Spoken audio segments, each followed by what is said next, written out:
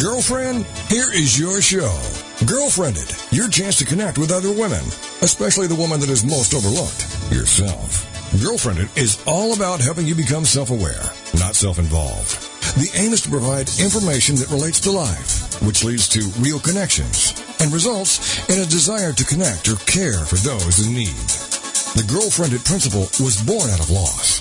Patty's mother was murdered, and Lisa lost her mother to cancer.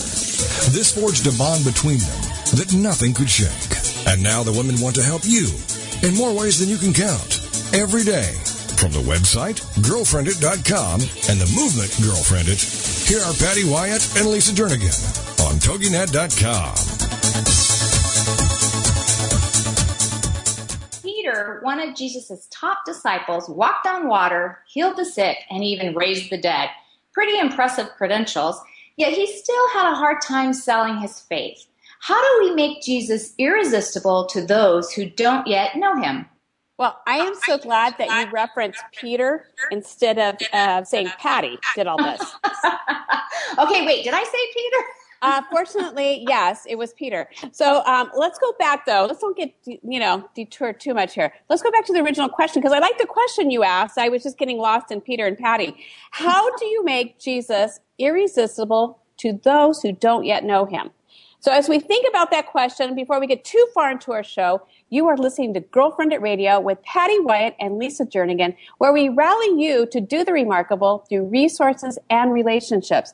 And we're going to have more information about today's show and other tips and tricks on our website at GirlfriendIT.com.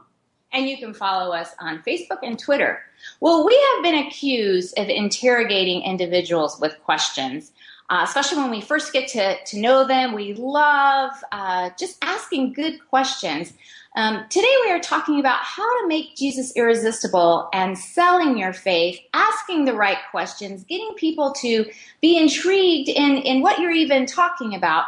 And this topic of selling your faith is an interesting term and a fascinating concept, but yet at times one that we shy away from. It's like we don't want to shove our faith at people. We worry that people will see us coming and just want to run. So today we have an opportunity to grill and interrogate a new friend of ours. He's a fabulous sales executive who has a 40-year history in sales management, and sales executive leadership.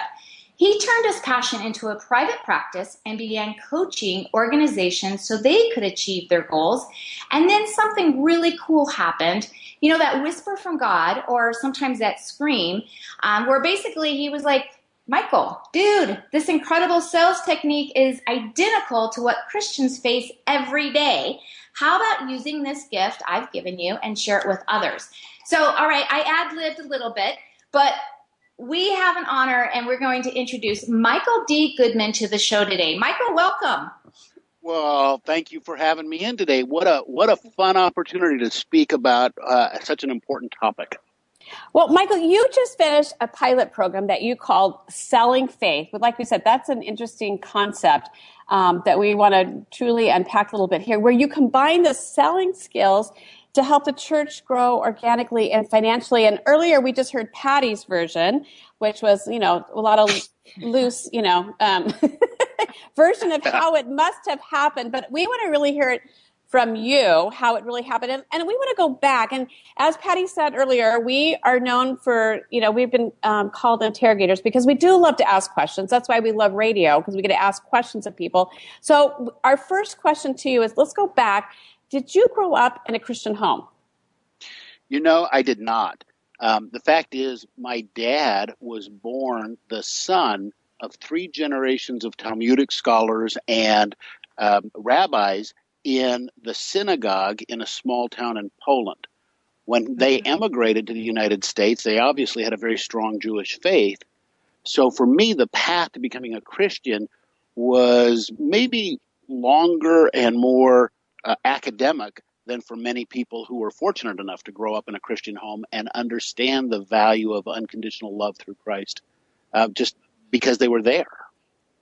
Okay, that's an interesting journey, an interesting path. When you say, I was trying to dissect all of that, the Poland, the rabbis, the generational thing. Okay, how how did you transition to that where you were able to kind of break away? Because a lot of times the traditions are really have a strong hold, and especially when it's a generational thing. How did you break away from that and discover your own faith? It was a very, and to be fair, and perhaps one of the reasons why I'm motivated or driven to go down this path is that I so understand people who struggle with finding the value of a Christ-based lifestyle. For me to break away from the faith was difficult because that was my family. That was everything that was important, and there were relationships and business reasons why getting involved in a Christian lifestyle could be very painful and difficult. I had a brother who had done the same thing, and he was excommunicated from the family for a very long period of time. Mm. So, on the other hand, without getting into a lot of detail, I could never quite connect to the Godhead or the Spirit of God through the dogma and the rituals of religion in the Hebrew faith. I just couldn't find it. I couldn't find the connection. And when I got married the first time, I ended up marrying a widow with 3 kids.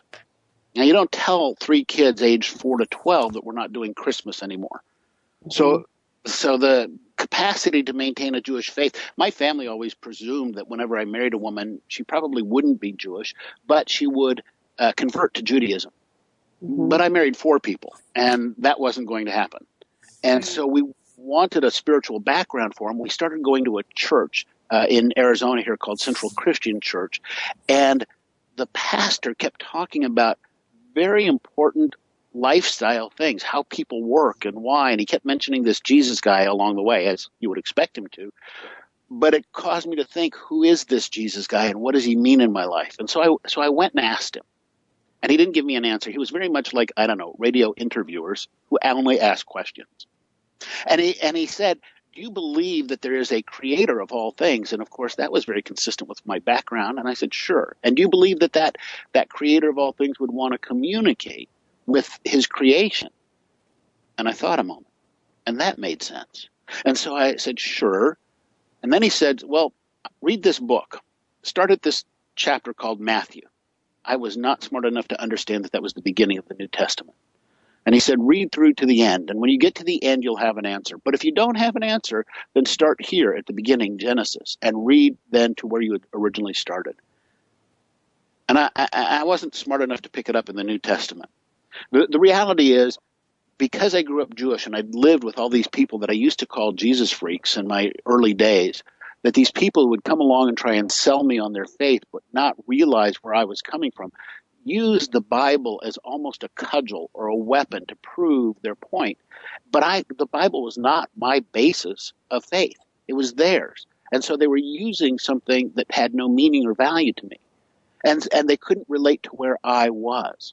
And so I thought of the Bible as minimal for the value of understanding faith. So there I was, reading it through. And in the New Testament, I couldn't get it.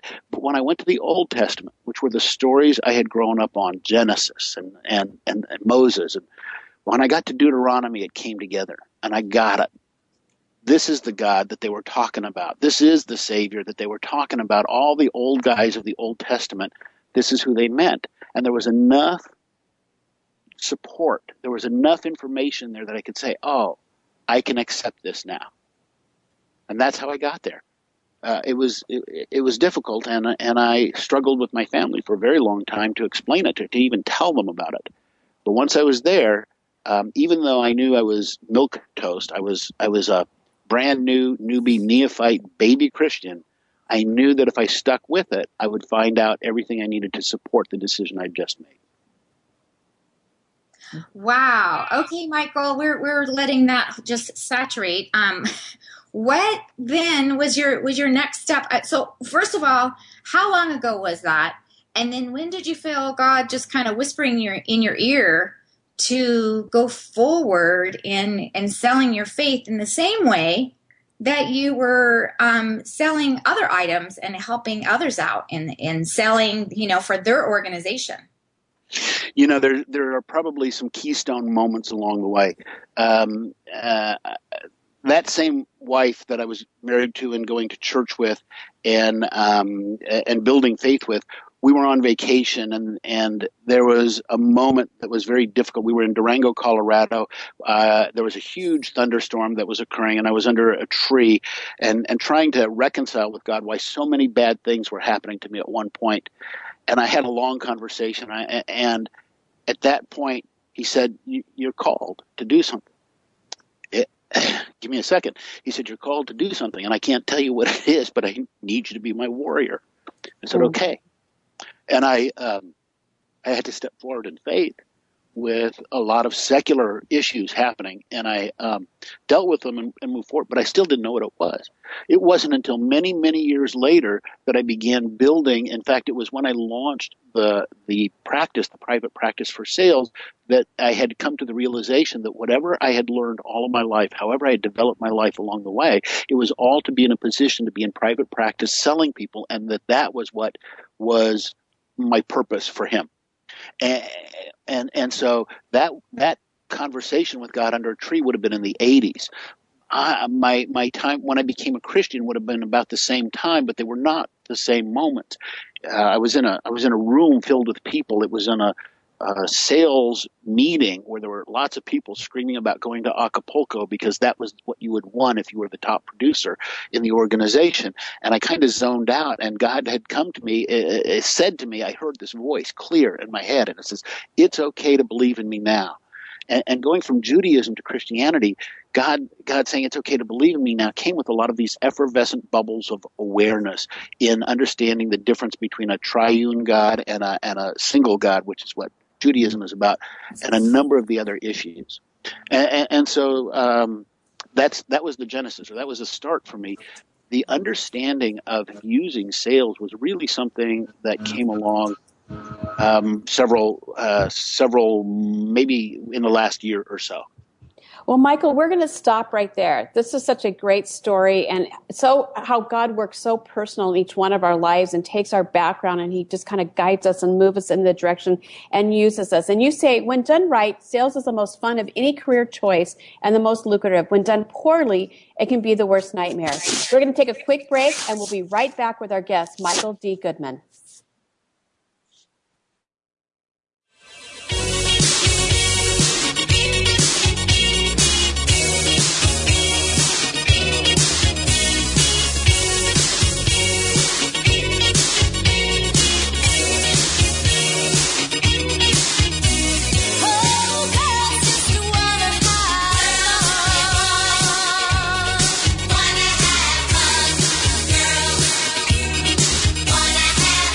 This is GirlfriendIT on TogiNet. Don't forget to tell your friends to check it out on GirlfriendIT.com.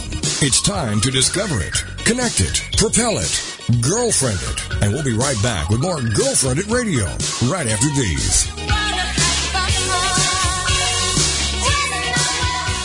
My husband and I were in youth ministry and knew nothing about church planting. But as we felt God leading us to start a new church, we were connected with Stadia. They gave us coaching and personal care, giving us the confidence that we needed. They even have a ministry called Bloom that's designed to support me as a lead planner spouse. We now lead a church in Cleveland, Ohio that's transforming lives, and we couldn't have done it without Stadia. Stadia brings people and churches together to transform lives and communities through church planting. For more information, go to stadia.cc. Martha Sanchez, the host of the Mommy to Mogul radio show, empowering women to build a successful business, invites you to join her on Tuesdays at 7 p.m. Eastern Standard Time. At the ripe age of 5, she was already interpreting information in documents and instructions on forms for her immigrant parents. Now, through her experience and those of her guests, she provides you with valuable steps to empower you to reach financial independence. Martha A. Sanchez is a registered nurse with a Bachelor in Nursing and Master's of Business Administration. She's a business coach, speaker, author, and CEO of Moss International, LLC. Her diverse work experience brings you expertise in areas essential to customer service, social media, and budgeting. The Mommy to Mogul radio show furthers her personal mission of empowering women to help them build successful businesses so they can reach financial independence. Join Martha Sanchez, the host of the Mommy to Mogul radio show, Tuesday at 7 p.m. Eastern Standard Time.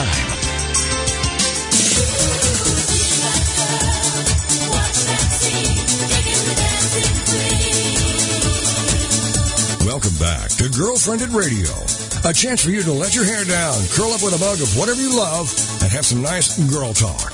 It's GirlfriendIT, the radio show, on TogiNet.com. And now back to the show with your hosts, Patty and Lisa. To our show today, we are back with Michael D. Goodman, who has significant experience in sales, Salesforce development, sales management, and executive sales strategy development. Michael is proficient in training, coaching, mentoring, recruiting, accountability, and the list goes on. But what we really want to talk about today is how he has recently created Selling Faith, which takes the Solomon sales system that he has also created and applies these strategies to evangelism. Well, Michael, you were telling us just your background story of how you really felt that nudge from God in moving forward. And so you created this new system, which you actually call it Selling Faith. And you say that the end result is taking out the myths and the mystery of religion and replacing it with relationships that empowers people here in this lifetime. Can you explain this in more detail? Yeah, I can. And I'm going to organize my thoughts for just a second, and I hope we can get lots of good meat on the table for the listeners. So many of us have this sense that we are judged not good enough by Christians, or that the church's purpose is to beat us up for not behaving ourselves or some such. There's a lot of myth to what Christianity is, and I spent a lot of time thinking about this, and I'll share this with you. I had a crazy thought. If people were designed like computers, if we created computers in our own image, not realizing it at the time, and computers' lowest level programmable system is a binary code, what would the binary code for a human be? Now, I can spend a lot of time, and I don't want to take too much time on this, but the essence is people always move towards a feeling of being loved. That is, we take action to a feeling of being loved or lovable and move away from the fear of loss of love. And if you look at what Christianity is really about, it is about finding your way to your own sense of unconditional love simply because you are loved by God. And that's the essence. That's the structure of the Bible. Fear not and feel loved. And from there, we can take actions that bring us a different lifestyle. And everything else is a myth. That's a deep thought. And that's so true, because we all are searching for meaning. We're searching to be loved, and too many times, especially like the media and stuff, plays on our the sense of fear.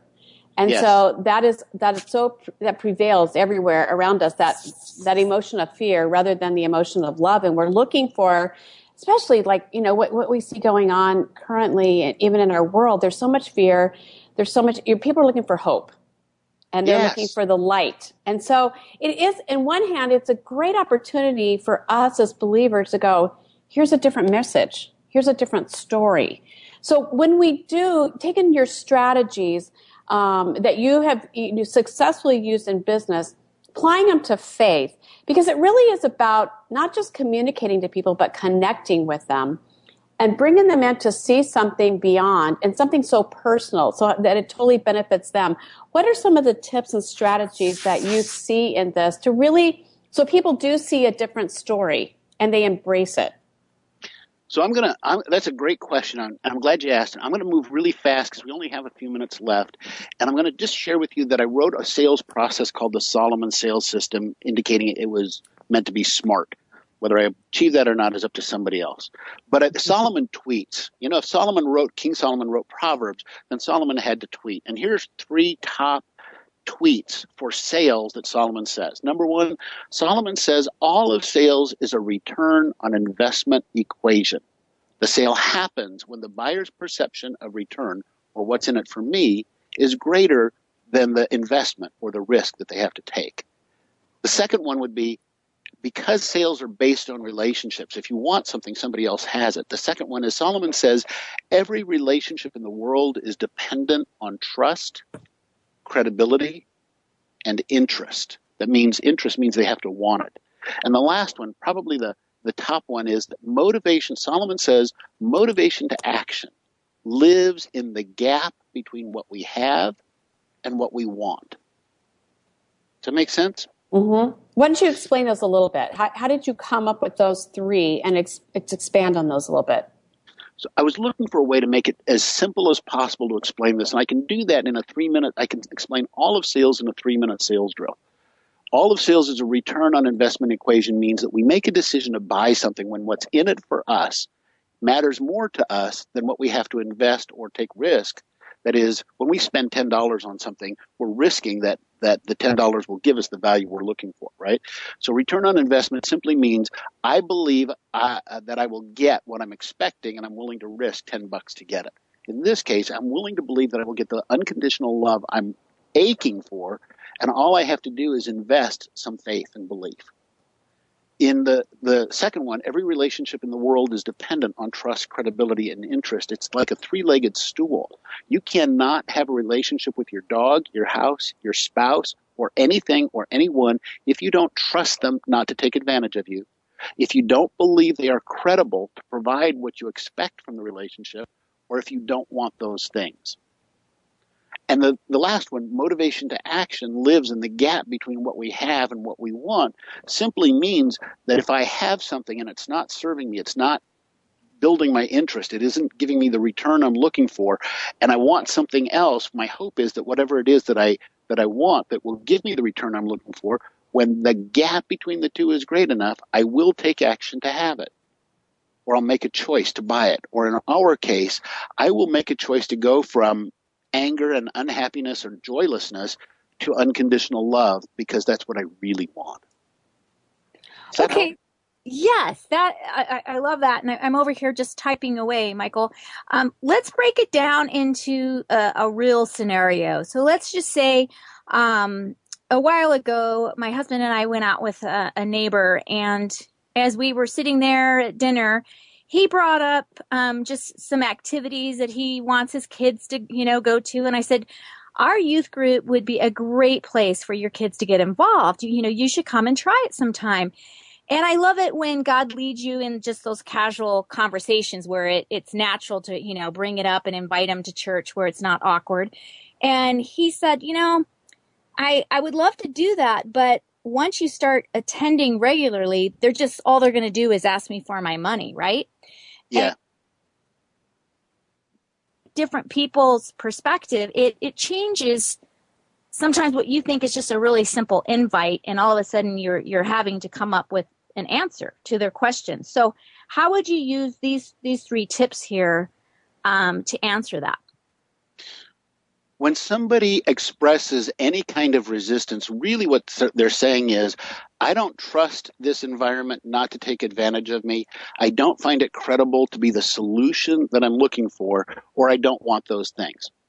So we don't have sufficient trust, we don't have credibility, or we don't have enough interest for them to make the choice. And instead of going heads up against them, the right answer is to use a mechanism I call empathize, validate, pivot, which simply means I understand, I'm empathizing, I understand. And lots of people have felt the same way. Here's what we found. Every time you drive by a church on a Sunday morning and you see the parking lot filled, you see hundreds of people who may have felt the same way. And what we've discovered is this, 2 things. Number one, the church requires an operating budget to work with. And so we have to ask for money because we don't sell anything. And the second thing is, if you take a deeper look at the church, you will discover that once our needs are met, we give the rest of it away, either through our missions program or through church planting or other things. And so we don't really, I know that it looks like we want your money, but what would happen if you giving us your money was for you to find that money wasn't your real happiness, but that giving it away was, and that when we ask for it, all we're trying to do is support your greater happiness? What would happen if you had that perspective? That's good. It is all how you frame it and reframe it. The question, yes. and like you said, it's empathizing with them where it's like, I hear you. I hear your concerns. I understand that. Here's reality. And kind of walking them through, because people do have this misperception that they've, adopted, or somebody's, spoken into them that they just hold on to because they're looking for something. So many times people are looking for something to justify their feelings that I don't want to go to church. And it's not really church. Because as you find in talking to people are attracted to Jesus. It's just they don't like church so much because a lot of times they've been wounded by the church in the past. And so they still hold on to that. So much of it is, and I like this term selling faith, and it sounds so corporate on one hand, but it really is what we're all about, is how do we create, Jesus in an irresistible way where they really see who Jesus is. And it is really about guiding them to the heart of Jesus so they see who Jesus is and not get caught up in all this other stuff. So we only have less than 2 minutes. Again, thank you so much, Michael, for joining our show and to selling and sharing this information and challenge us even in our thinking and rethinking and our approach even to church and having conversations with people and asking questions. How can our listeners find you and find more about what you're doing in selling faith? So I am on the web at revenuekinetics.com. Most everything I do will be up there somewhere, somehow. Or I would love it if people wanted to connect with me on LinkedIn or through Twitter at Goodman Sales or on Facebook. I have a lot of room left in my Facebook friends, and I'm happy to accept. All of them would, both LinkedIn and Facebook would be under Michael D. Goodman. I'm easy to find and happy to share what I'm doing with anybody who asks. Well, we have that also on our website, Michael, so people can go to our website and they can click right into you. Again, we just so appreciate you coming and joining our show and just sharing your story, which was so intriguing and very personal because we all have a story and we all started from one spot, and it's all about leading people to the heart of Jesus and it's very different for each person. It's very personal and learning how to tap in and what each person needs and what they need to hear. So thank you again. And listening to the voice of God in your own life that we can all benefit from. Like you said, sitting that one day in Durango.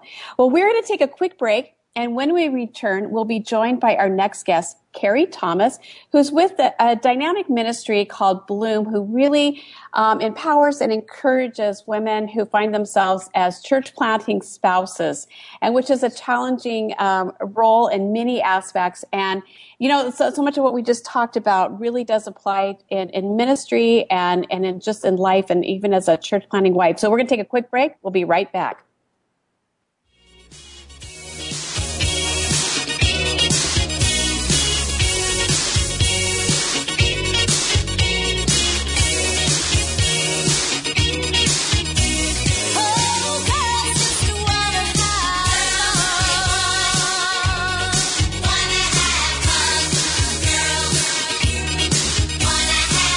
This is GirlfriendIT on TogiNet. Don't forget to tell your friends to check it out on GirlfriendIT.com. It's time to discover it, connect it, propel it, GirlfriendIT. And we'll be right back with more GirlfriendIT Radio right after these. We were thriving in a youth ministry when God clearly called us out of our Bible Belt comfort zone to plant a church in California. Stadia's 90+% success rate gave us all the confidence we needed. They also cared for us through amazing support networks to encourage us like Bloom, a one-of-a-kind ministry for planters' wives. It's here I find deep friendships with like-minded gals who want to change lives. Stadia brings people and churches together to transform lives and communities through church planting. For more information, go to stadia.cc.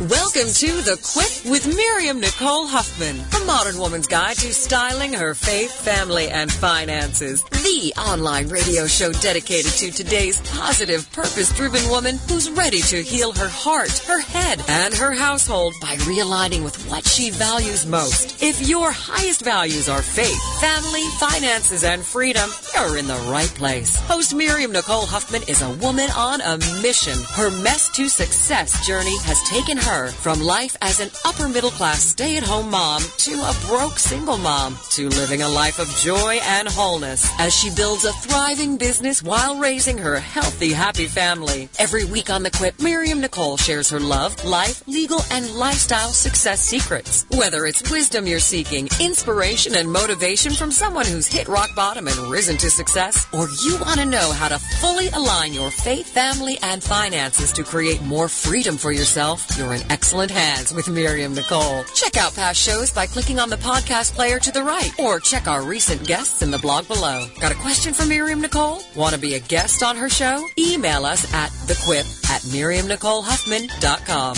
And join us every Thursday at 2 p.m. Central Standard Time, only here on the Woohoo Radio Network.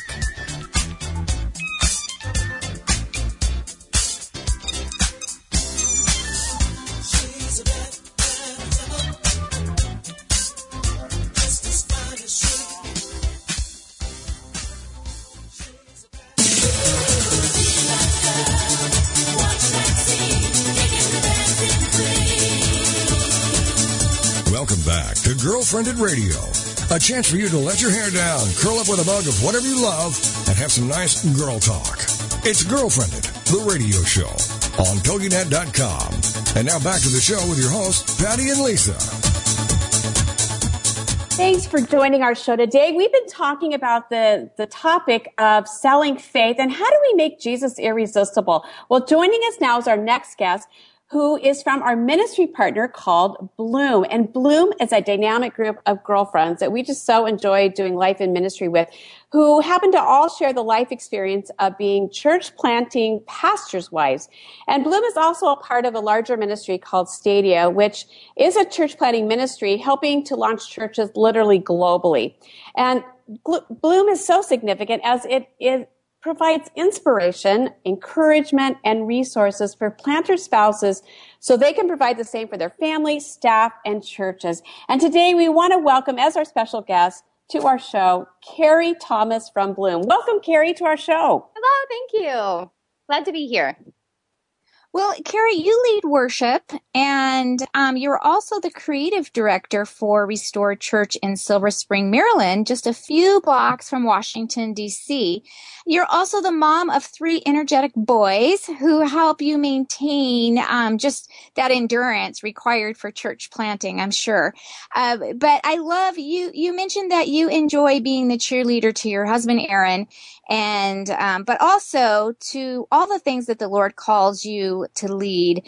And we want to hear everything about what it's like to have to encourage all those around you as you are a part of the church planning, and just what's going on with that adventurous heart of how you can just stay motivated and just be inspired as you're out there selling Jesus.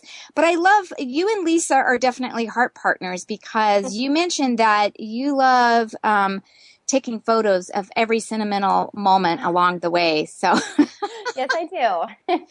Well, that is Lisa. You know, I love sentimental things. I hold on to things, pictures, words, text, whatever. So we have that sentimental thing going. Well, Karrie, I recently read a little bit about your story in the book Bloom, Where You Are Planted, Volume 2, which was written by our good friend Anne Milam. And I loved reading all those stories in the book. Anne has put together in this book some amazing stories to really inspire and encourage women who are in the trenches, like all of us here in this conversation, about just doing ministry and church planning. And as we all know, stories are powerful, and they really are a great way to connect with each other. And the stories that Anne has put together in this book, what I really appreciate about it is they're real. You guys have shared the real and the authentic, and by sharing your stories, you have really communicated to other people that, hey, me too. I get it. I understand that empathy. As I remember in reading a little bit about your story, your husband had to kind of practice the art of selling a different vision to you, because it sounded like you guys kind of were on this track of, this is how we're going to kind of approach ministry, how we're going to kind of approach the church planning. And then I don't know if it was the 11th hour or whatever, he kind of said, I kind of think this strategy might work, where you're already kind of in one frame of mind. So it sounded like there was a paradigm shift for you, and he had to kind of sell you on a new idea. Can you just kind of share what that looked like and what made the difference for you that allowed you to embrace a new paradigm, a new methodology? It took a lot. I'm a stubborn person, and so it took a lot, I think, for me to really open my heart to what he was saying. But, Aaron and I had been in Arizona, in Colorado previous to that, in 2 different ministries, and really incredible experiences, especially in Arizona. We were there for a little longer at a church just west of Phoenix. And it really kind of opened our eyes to, to seeing people through Jesus's eyes. And it was a really incredible experience. But definitely both of the ministries were similar as far as their approach to people. And even in the programming. And so, a lot of what I learned from those ministries kind of painted a picture for me of what I probably should plan to create as we came to plant a church in DC. However, the culture here is vastly different than it is out there, and it's still, it's still people who need Jesus all the same, but it's very different, and that was pretty obvious when we moved out here. We're from the Midwest, we're from Indiana, and so coming out to the East Coast, and especially a place like DC, learning about the people here and just how very different they are. That kind of is what helped me open up to what he wanted to do, is recognizing that Jesus was calling us to reach the people here in a different way than what we had learned. And so that really opened me up to it. And even, my husband really challenged me just to be in prayer for this and to read some books with him. And, that's hard for me. Change is hard for me. When I have a plan in my mind, I plan to execute it. And I'm, pretty attached to that plan. It took me a while to be open to a missional style of ministry.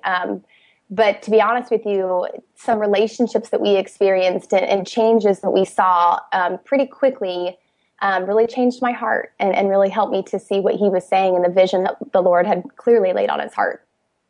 Well, it's interesting you say, I am stubborn. I think we all are stubborn in kind of in our ways when we have kind of like a plan or a path that we have kind of laid out and kind of we've mentally prepared for.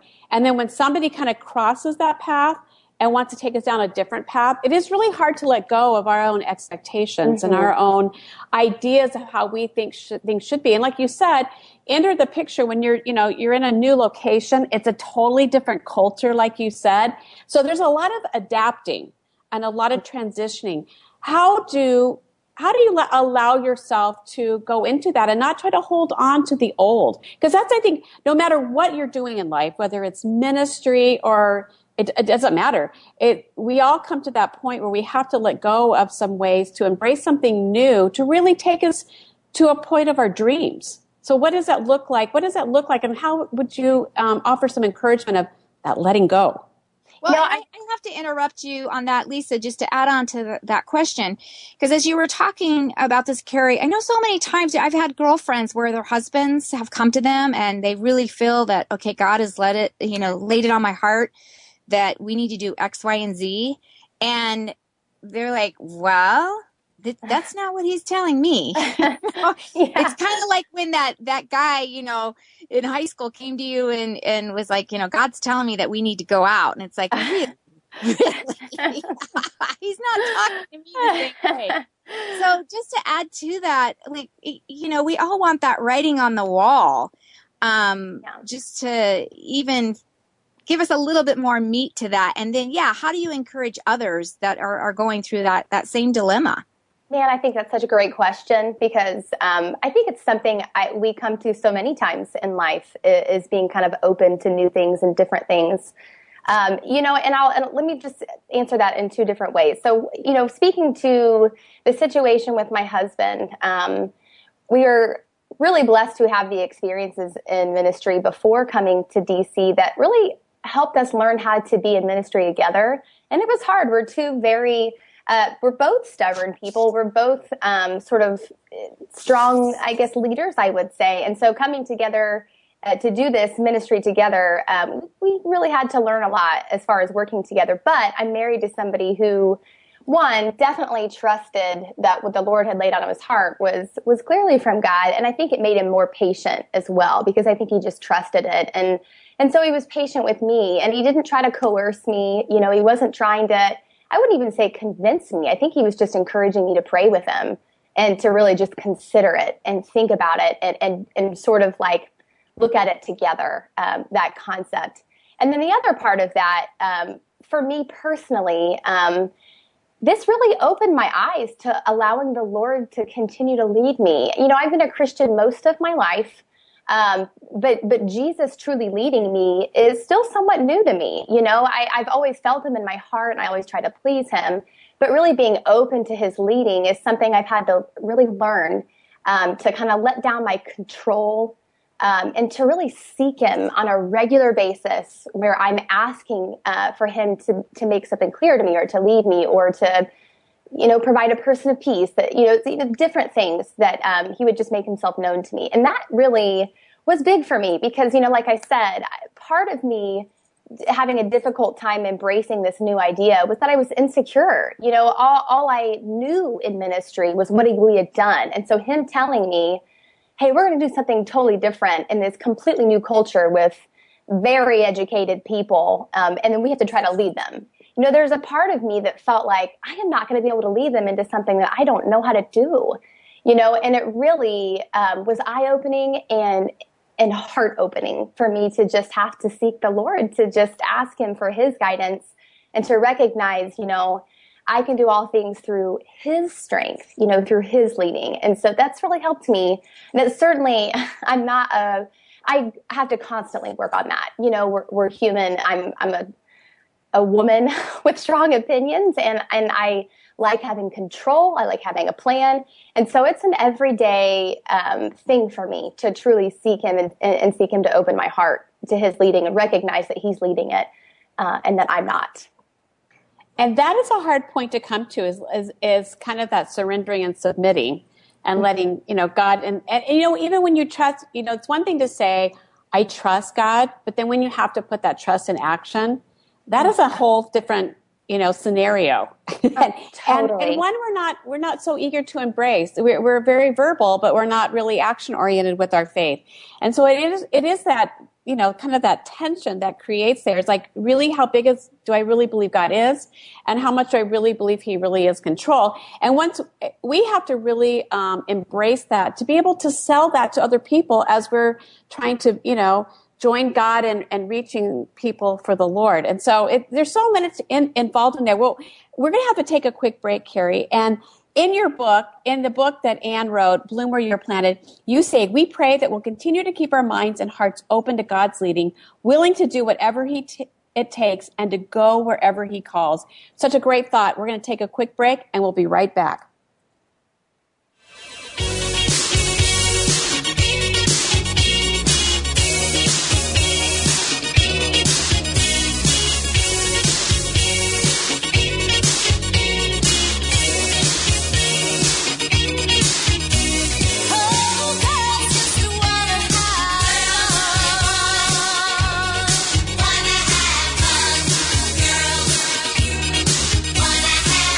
This is GirlfriendIT on TogiNet. Don't forget to tell your friends to check it out on GirlfriendIT.com. It's time to discover it, connect it, propel it, GirlfriendIT. And we'll be right back with more GirlfriendIT Radio right after these. My husband and I have always wanted to plant a new church. After 10 years, God finally affirmed that in us. We thought we were on our own. We never imagined that there was an organization that could partner with us. That's when we got connected with Stadia. They have incredible systems in place to support our family, including a network designed specifically for me, the spouse of a church planner. We could have never done it without Stadia. Stadia brings people and churches together to transform lives and communities through church planting. For more information, go to stadia.cc. This is TogiNet, Cutting Edge Radio.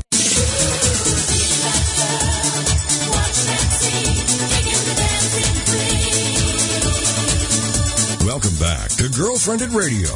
A chance for you to let your hair down, curl up with a mug of whatever you love, and have some nice girl talk. It's GirlfriendIT, the radio show, on TogiNet.com. And now back to the show with your hosts, Patty and Lisa. Well, we are back with Karrie Thomas, and like we mentioned before, Karrie leads worship and is the creative director for Restore Church in Silver Spring, Maryland. And Karrie, I just love your heart and how you're just sharing what you've had to go through in making these changes. And as we go back to the topic of selling Jesus, Lisa and I actually we were thinking of 7 tips of how you can sell Jesus, and quite comical because 7, we're so spiritual, so we couldn't come up with 10 actually. But going back to just the first one in wanting to sell your faith, we have a tendency to go to church every day. We get involved in the activities. We might lead a ministry or some other organization where we can, really put the framework together on how we can go out there and go into our community. But how often are we as an individual really having those conversations?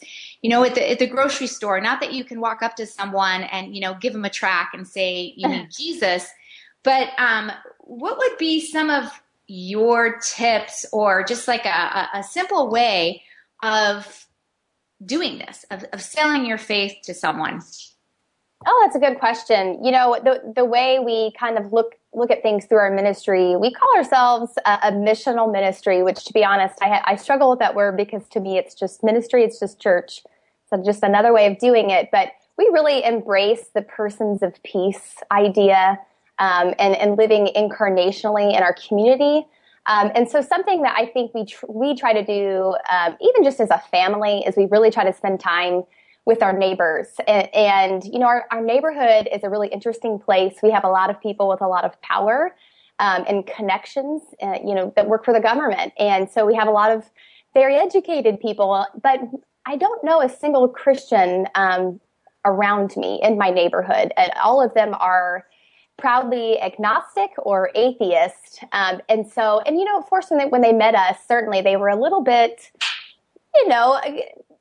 turned off at the idea that we were in ministry. But we tried to just spend time with them and have normal relationships with them. We go to their house and we ask them if we can borrow sugar. We do things, I think, that try to build relationships with them. And it's interesting, we pray before we have time with them. And it's interesting when things just come up sort of naturally. Now, a lot of people on our street want to have intellectual conversations about religion. And that's something my husband embraces more than I do. But it's a gift, to be honest with you, because we get to really clarify some things that are very muddled to them. Their perspectives are, like you were saying earlier in your show, they come from hurtful situations a lot of time. They come from past in churches that maybe they had some painful experiences, or they come from a place where they just feel like they're too smart for Jesus. And so we get to have these conversations with them and really just kind of pray for God to just provide those moments of questioning where they ask us things and we get to be honest with them. And they also, this is huge for us. We do a lot of things in our ministry where we try to connect with our community. We try to serve our community. But we open it up to our neighborhood. So things like, at Christmas time, we collected some shoe boxes and filled them up with toothbrushes and socks and deodorant, things like that we gave to our homeless shelter nearby to give out to the homeless community. And our neighborhood loved that. We invited them to be part of that. We didn't paint it as this special, this is just for Restore Church. We made it hey, we're trying to serve our community. Do you want to love our community with us? And they loved that. And that was such an open door for us to have good conversations. So we just try to find different ways to connect with people. And for me personally, some of the moms of kids at my son's school, I just try to have conversations where I just want to help them to feel like I'm just like them. I love a lot of the things that they love, and I try to spend time with them. We have girls' nights once a month, every Thursday night. We're a group of girls from my church. We invite some of our friends, and we just hang out. We talk about God if it comes up, but it's not a Bible study. It's really just hanging out. And it's really another place that's opened up for tons of great conversations. We've had a girl come there recently, and she's become a friend, and then she was baptized, and it's just really cool to see that happen. It doesn't happen with everybody, but once again, it's all about the Lord just leading us to persons of peace is the concept, from Luke 10 that we really embrace. Mm-hmm. Karrie, I love that, where it's just doing life. And so many times, just like we came up with these 7 tips.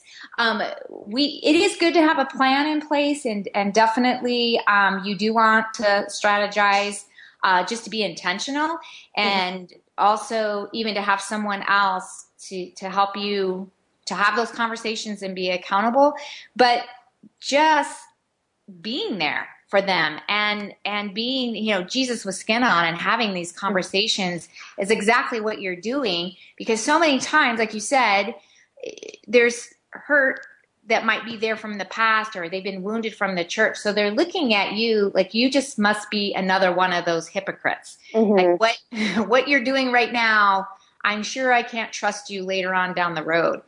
And that's one of the things, as you're talking with so many people, when you do come in a different fashion than just having that relationship, they seem to have that feeling like, I'm just your project. I'm just another one that you need to, and if I don't accept your faith, you're going to move on to the next person.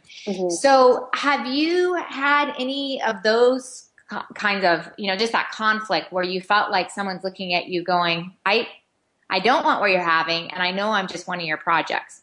Oh, absolutely. Our entire street. But I would say that at first, but I think it's one of those things that we tried really hard to remove every barrier that we could. We have them over for dinner. We'll have a glass of wine with them, which, and we're fine not having wine, but it's something that helped them to feel connected to us and to feel, oh, you're kind of like me in that sense. So absolutely, I feel like most relationships that we've had start here in DC have kind of been like that, and that's hard for me. I'm the kind of person that I warm to people quickly. I love making friends. I love connecting with people. And so to feel like instantly when somebody knows a little bit about me and the fact that I'm a Christian, they're turned off by that, oh, that's hard and it stings. But I kind of have to let down my pride and humble myself and recognize that relationship isn't about me. And to sort of, it helps me relax. And I think when they see me relaxed and not so performed, or I don't have every perfect phrase, ready for them, I think that helps them to relax a little bit. I think just being a normal person and being relaxed and not having something prepared that helps my neighbors specifically, to just see me and feel comfortable and trust me. But it doesn't always work. I definitely had relationships where I think people felt like one specifically I could think of where somebody felt like my project. And man, I really prayed for this person really hard and really tried really hard to just connect with them. And it just didn't matter what I did. They were just turned off. And I kind of had to go, you know what? I can't be her Holy Spirit. I can't. I'm not Jesus. I'm just trying to do what he tells me to do. And I have to not take it personally that she's turning me away. Instead to go, okay, I'm going to pray and I'm still going to be warm and loving to this person. And if they're not getting it from me, I just have to trust Jesus with that. And that's hard for me. I don't like to let go. And it felt like I was being kind of broken up with in a sense, but it's just a part of it, I think, is being okay with some of those relationships that might not go well, and recognizing that you just doing your best and be good to them and just let Jesus take control after that. Well, none of us like rejection, and to be put in that spot where they're going to reject, but that's part of it. That's part of the story. And for, so no matter what you're selling, because you hear this from salespeople all the time, it's how many rejections you get before you get that yes. And when we're even sharing our faith, it's you don't stop because of that. And there are so many victories. And that's why we have to encourage each other along the way and share those victory stories. We just have a couple of minutes before we have to end this show. And again, we want to thank you so much just for coming and just sharing your heart, your journey, and just encouraging others through your story. But if somebody's in there listening and going, okay, how do I start? Because there really is not a cookie cutter approach. And like you said, your culture is very different than our culture. And wherever we are, the dynamics are different. And what works in one place doesn't necessarily work in another. How would you just encourage somebody to just start? I think it always starts with just some personal opening up your heart to God. I think it has to start with just being open and letting down your own personal barriers and saying, God, I'm going to go where you tell me to go, and I'm going to be who you want me to be. Just lead me to what that is.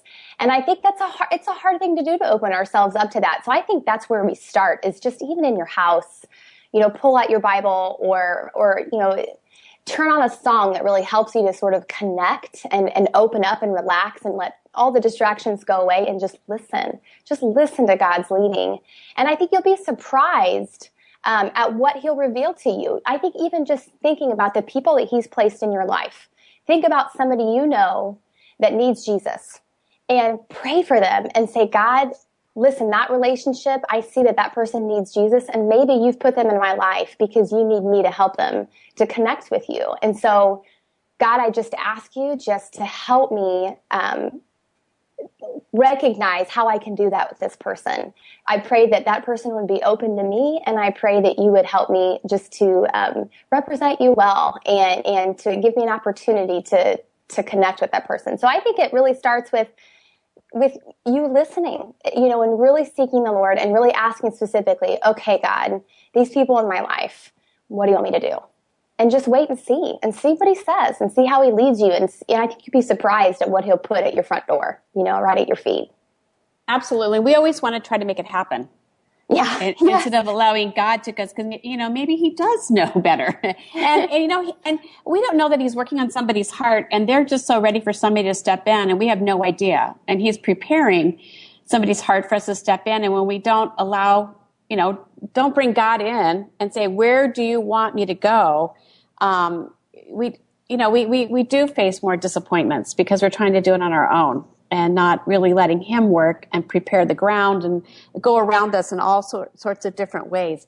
Well, we just so appreciate you sitting here being our girlfriend today and just taking the time to share your journey, your story, and it's exciting what's going on even in DC, all over. I mean, God is so moving, and you can watch the news and you can be so discouraged and in a hole, but also at the same time you can look at it and flip it and go, what a great opportunity for hope and light and a message. People are ready for something more.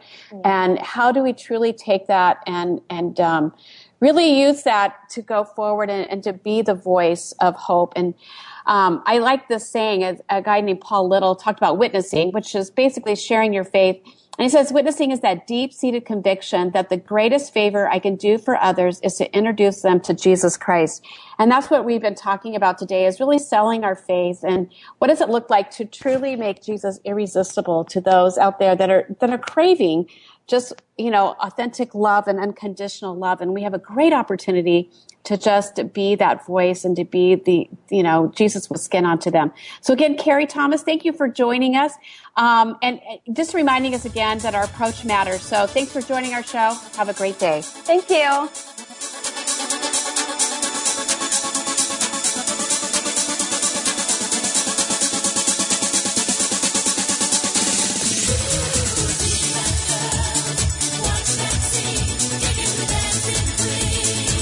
Thank you for being a part of this special program, Girlfriend It, the show dedicated to the most important woman you know, yourself. It's the